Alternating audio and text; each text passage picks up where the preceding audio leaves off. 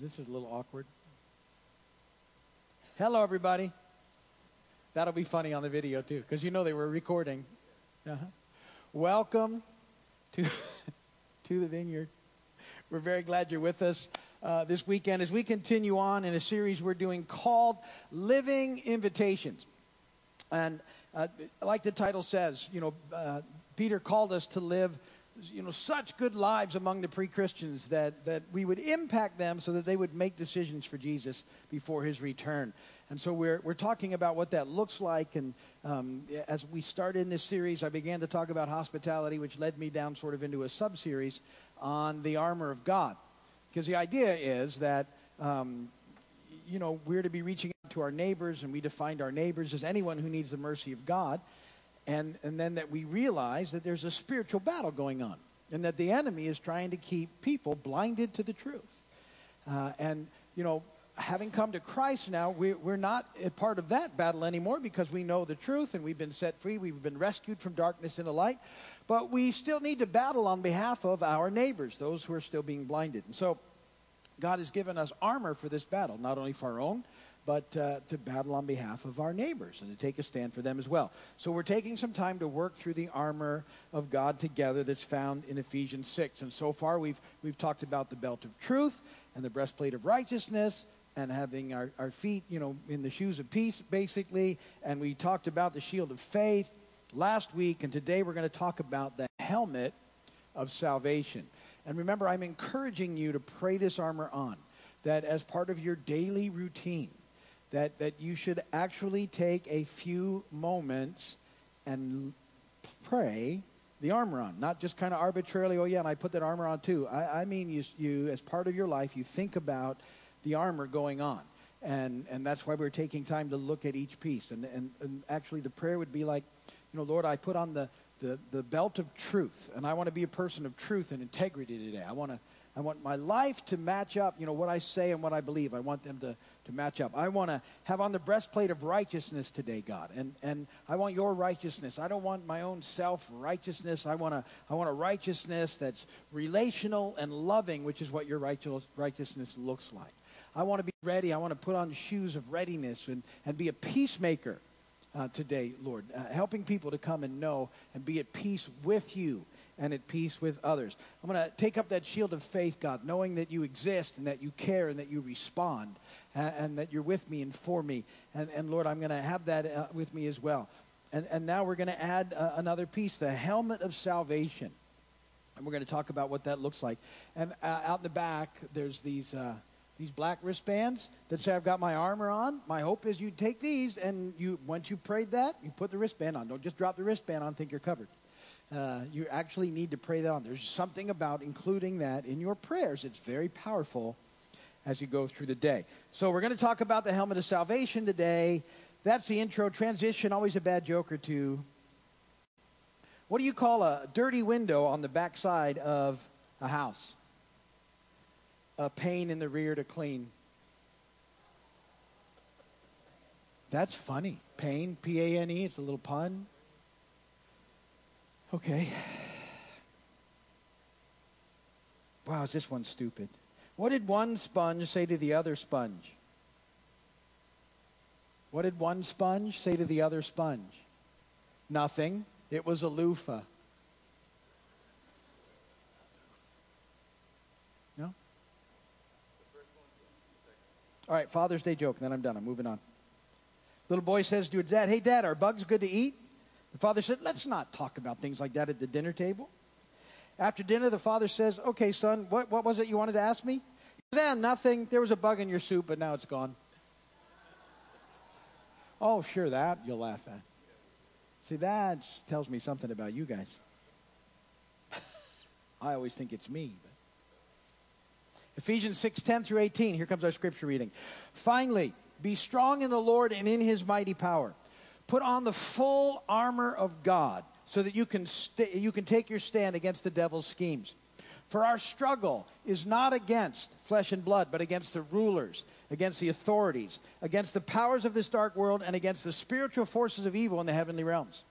Therefore, put on the full armor of God, so that when the day of evil comes, you may be able to stand your ground. And after you've done everything to stand, stand firm then, with a belt of truth buckled around your waist, with the breastplate of righteousness in place, with your feet fitted with the readiness that comes from the gospel of peace. In addition to all this, take up the shield of faith, with which you can extinguish all the flaming arrows of the evil one. Take the helmet of salvation and the sword of the Spirit, which is the word of God. And pray in the Spirit on all occasions, with all kinds of prayers and requests. With this in mind, be alert, and always keep on praying for all the saints. Blessed be the word of the Lord. We're going to dig into the first part of Ephesians 6:17, the helmet of salvation. I forgot to mention in the announcements earlier, we also have online bulletins now. If you'd like to follow along on your tablet or on your phone, you can just go to onemoresermon.com. Everything's right there. You fill it in electronically, hit the button, it'll go to your email, and you have everything in there, notes, scriptures, everything all in one spot. You can also pick that up on our Jesus Moment app. It's there too. But I forgot to mention that earlier, and I wanted to mention it now. So if you like to do that, there you go. Plus, it gives you an excuse to look at your phone while I'm talking, which is important. So, helmet of salvation is what we're talking about. Now, and the purpose of the helmet, and most of you can relate to this, a helmet is to protect your head. An injury to the head is often life-threatening, life-terminating, huge deal. And our brain, is what keeps everything going. And it's also the center of our thinking. It's easily one of the most important things in our lives. And so it needs to be protected. And we need to be aware of that even as we engage in the spiritual battle that's at hand. And so the helmet is an extremely important part of this armor. Just like as everything else is, so is the helmet. And so point number one, let's talk about the hope of salvation. The hope of salvation. The Apostle Paul, who gives us the armor of God that we're reading in Ephesians, also wrote this in 1 Thessalonians 5:8. But since we belong to the day, let us be self-controlled, putting on faith and love as a breastplate, and the hope of salvation as a helmet. And so I like that he calls the helmet of salvation there the hope of salvation as well. And so as we think about the helmet of salvation, immediately we should think about our salvation and what that means and how amazing that is, because it really prepares us for battle. And I've been talking to you about this for some time, but whenever we talk about salvation, I want you to think of it immediately in three terms. That we are saved, we're being saved, and we will be saved. And you go, why do you think about it like that? It's very important that you sort of understand that's what's happening in your salvation. We are saved, and now there's a word for each one of these areas in our life, and I want you to know those words. I don't teach you a whole lot of Christianese, but these things you should know in your life, what they mean. We are saved. When you come to know Christ as your Lord and Savior, and you believe in what He's done for you, and you give your life to Him, you're saved. And at that moment, you're justified. That's the first of these three, justification. Justification, and every time I come across that word and we talk about it, I stop and go, anytime you read about being justified, you should just stop and make sure you let it sink in. Justification, the way you remember it, is just as if I'd never sinned. When you come to know Christ and you're in relationship with Him, God then chooses to see you in the perfection of His Son. So this is the basis of your relationship now with God. He doesn't see any of the mess that's going on, any of the stuff that you've done or are still doing or whatever. He sees you in the perfection of His sinless, perfect Son, the perfect sacrifice. And that's just amazing. You need to know that's the basis of your relationship with God, is that you're justified. It's not... You couldn't do it. You could never work hard enough. You could never be good enough. You could never change enough. None of those things could happen, but it happens when we come to Christ. We're saved. We're justified. Our relationship with God is now in the perfection of His Son. It's an amazing deal. But we're also being saved. So we have that going for us. We're being saved, and the word for that is sanctified. You should think about how cool it is that we're being sanctified, sanctification, because God chooses to see us in the perfection of His Son, but we all know we're not there yet. We're a work in progress. And so God comes and dwells in us. The Holy Spirit comes and lives in us.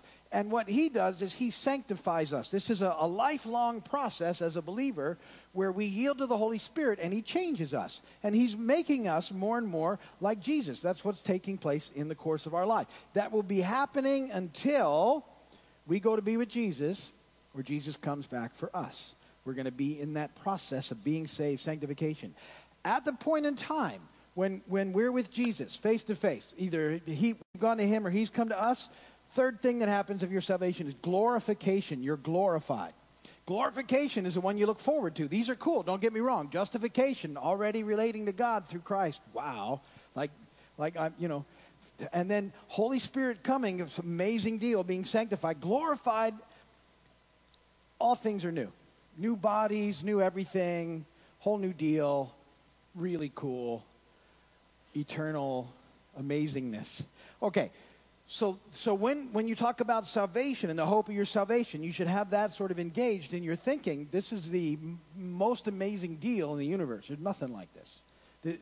Salvation. It's just amazing. And the lengths that he went to make it happen and how it all works. Justified, sanctified, glorified. Really, really cool. And so because of that, and when we get that, that's the helmet we're putting on, that should impact our thinking. See, it's right in that whole thinking area. And it should change our perspective dramatically when we start to get that. Because life at that point then has to be, we don't live it in our own narrow perspective where everything revolves around us. It really helps us to get we're part of a bigger story, his story. He's the noun of the story. We're adjectives, and that's where we begin to find life. And this life that we have with him is now and forever. There's nothing quite like it. But all of this kind of happens when we sort of understand what's taking place in our salvation. Some people just kind of go, yeah, well, I'm saved. And so that's cool. I get to be with Jesus forever now.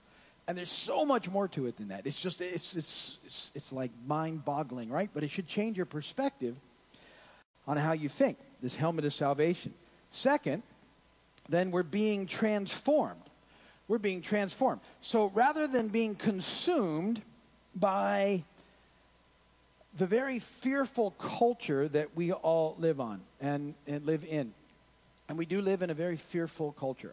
And if you're not sure that you agree with me, just go turn on any of the cable news channels for any few moments and watch the fear that's being spewed at you almost immediately about how bad everything is and how bad it's going to get. And then we're going to go to commercial and we're going to bring on 3 experts to tell you, no, it's actually worse than that.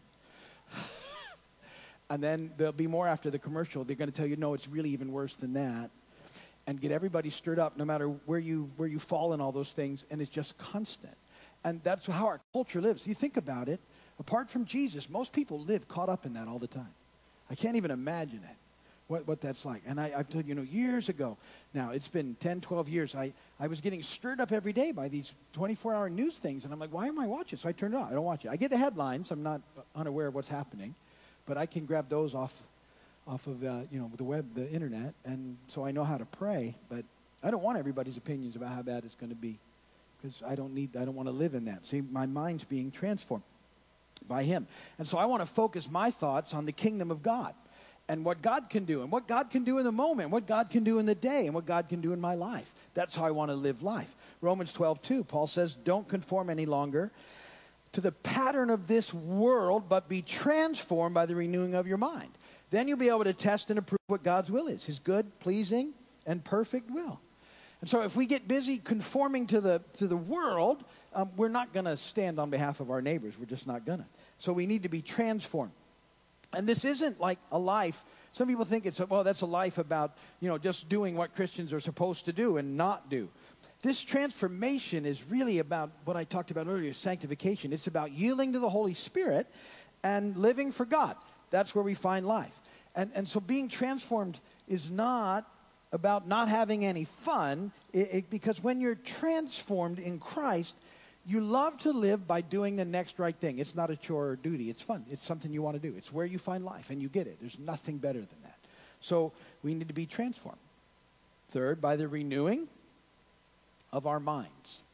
The renewing of our minds. So what's wrong with my mind that makes it need to be renewed? And here's the deal with your mind. Your mind has an attitude. Fascinating. Ephesians 4:23. Paul says you need to be made new in the attitude of your minds.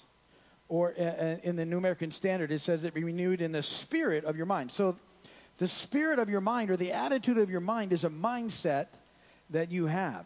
And so your mind, or your brain, is fascinating how God made it, but it's way more than like a computer that just processes information. It actually has a viewpoint. It has an attitude. And just like everything else in this fallen world, in this broken planet, our minds have gone through that whole process of the fall, and they're broken like everything else. And so what they need is they need to be renewed. All of the filters that we have to be evaluated and adjusted continuously in this walk with the Lord. So I was trying to think of something that I could help illustrate that. And so I've been running more and more lately. And I've run, in the past, and then I get tired of running and I don't run. I'll run a half mile or a mile, but back up to running a few miles a few times a week, and just trying to, engage. And let me tell you about my mind. So when I go for a run, the first half a mile, I want to stop the entire time. And I start talking myself out of running almost from the time that I get ready to start. And I have to work out now for like 20 minutes to go for a run. Everything's got to be stretched. And I start thinking of excuses. Wow, it's really hot. I bet it'll be cooler tomorrow. And so my mind is doing this whole time, and I'm pushing through it. First half mile, oh man, not going to make it. Second half of a mile, feeling pretty good. I go, okay, this is not so bad. Miles number 2 and 3, whole time I want to quit running. The entire time. I'm gonna, and it's horrific. And at the same time that I'm running, I want to run a little faster all the time. And so, I'm trying to get back to the point where I could run like 9-minute miles. So when I started in January running, I was running 12-minute miles. Now I'm running about 9.5-minute miles. So I've come a long way, but I can't find that other gear. And I know that this is the fight that I have now. So I need to push my pace a little bit. But my mind is telling me I can't run any faster than 9.5-minute miles. And my body is sending all sorts of agreeing signals, which isn't helping anything. But it starts lying to me like, well, if you run a little faster now, what's going to happen is you're not going to have anything left at the end. You're going to run out of juice. And so I start buying that, and I go, well, I guess. And see, the thing is that you have to adjust your mind, and you have to say to it, no, I get what you're telling me, but I'm pretty sure we can do this. We just got to keep pushing on. We can make it happen. And I have to start, readjusting the filters a little bit, and those things that are happening, those opinions, so that I press on and do it. And the big thing to me is, see, it's true, maybe I won't have enough juice left at the end, but here's what you have to keep in mind, is that in your life, you have to keep God in the equation of your life, and that's the biggest part that we need to get renewed and transformed. We often take God right out of the equation of our lives, and we quit factoring him in, and we forget that God's involved actively in our lives, and so we're not taking that into the equation. And so I want to tell you, in this whole process, always keep God in the equation of your lives. Never discount what God might do in the process. You never know. God could do all sorts of things. You just never know what he's going to do. And so don't discount him. And that changes everything in the process. So always, keep God in the equation of your lives. And you have to adjust filters and things. And you don't always have to go back and do things that you've always done. You can make changes, and the Holy Spirit can help you, and he can change you over time. And so don't feel trapped or stuck. Your mind can be renewed and transformed. He'll do it if you'll let him. And don't fall into old patterns. Keep God in the equation. He can do something if you'll let him. And so we begin this process, and ultimately what comes out of that, and how we know we're really sort of engaging in this is really cool. Number 4, our hearts start to soften. This is one of the most coolest transformations, I think, that happens in our lives when you're engaging in the process with Jesus, is that your heart starts to soften. Paul said this in Ephesians 4:17-18. So I tell you this, and insist on it in the Lord, that you must no longer live as the Gentiles do in the futility of their thinking. That's the word for pre-Christians. They are darkened in their understanding and separated from the life of God because of the ignorance that is in them due to the hardening of their hearts. See, our fallen mindset, the attitude of our mind, the viewpoint, causes a hardening of our hearts. And as we yield to the Spirit, though, one of the results is that our hearts begin to soften. We sang that song earlier, Change My Heart, O God. I want to be more like you. See, what happens when you're engaged in this is you should become less hard-lined, if you would. The edges should begin to soften in you. Your compassion levels begin to rise. Our hearts begin to break over the things that break God's heart. Something changes in us. So sometimes people will not allow this process to happen. And they get instead of becoming softer around the edges, they actually get harder around the edges. They get more critical and they get more, mean-spirited. And you see it happen. And I know when that's happening is they haven't really fully engaged in how amazing this life is. And rather than going back to the fact that they've already been justified and they're being sanctified and they one day will be glorified, they get stuck in this performance-based life where they think it's all on them to be a rule follower. They're miserable because they're not having any fun at all in their lives. And then they become critical and extremely hard-hearted, and they have no impact on the world around them for Jesus. They're not living such good lives among them that it makes a difference. The life that people see from people like that isn't a life that they want. And so as the followers of Christ, what we have to do is we have to get this, how amazing this helmet of salvation is, what it means to be saved. It's just like fire insurance or whatever that some people think. It's like the most amazing thing in life. The God, perfect, holy God. I'm reconciled to him now because of what Christ has done. I'm justified, just as if I'd never sinned. Wow. It's just mind-boggling because of the mess in my life. And yet he sees me in the perfection of his Son. And then he's with me, and the Holy Spirit comes and in this mess and is willing to dwell with me and help me on the journey and empower me and equip me and lead me and guide me and, move me in the direction and love me through the process and continue, even though I resist and I fight. And he keeps coming and loving me. Just let me grow in him. And I know what's coming and how amazing that is. But life is full now. And so I grab a hold of it. And I say, God, I want to live for you. And Lord, continue the process. Where my mind is stuck, Lord, renew it, transform it, change it. And Lord, let it manifest itself in a heart that's softened for you, that cares about people the way that you do, that cares about the lost, that cares about people that aren't in, because you do. And so this is an amazing thing, this helmet. And so I would encourage you, take some time this week, and as you're praying on the rest of the armor, pray on that helmet of salvation and what it means, and we'll go from there. But my time is up. That went quick. Like, wow. Quick 22 minutes. Yeah. So anyway, I'm done. If you need prayer and you're watching on the video, go to the website. There's a prayer page. Type it in. We'll pray for you. Come and see us when you can. We'd love to have you. Thanks for watching. God bless you.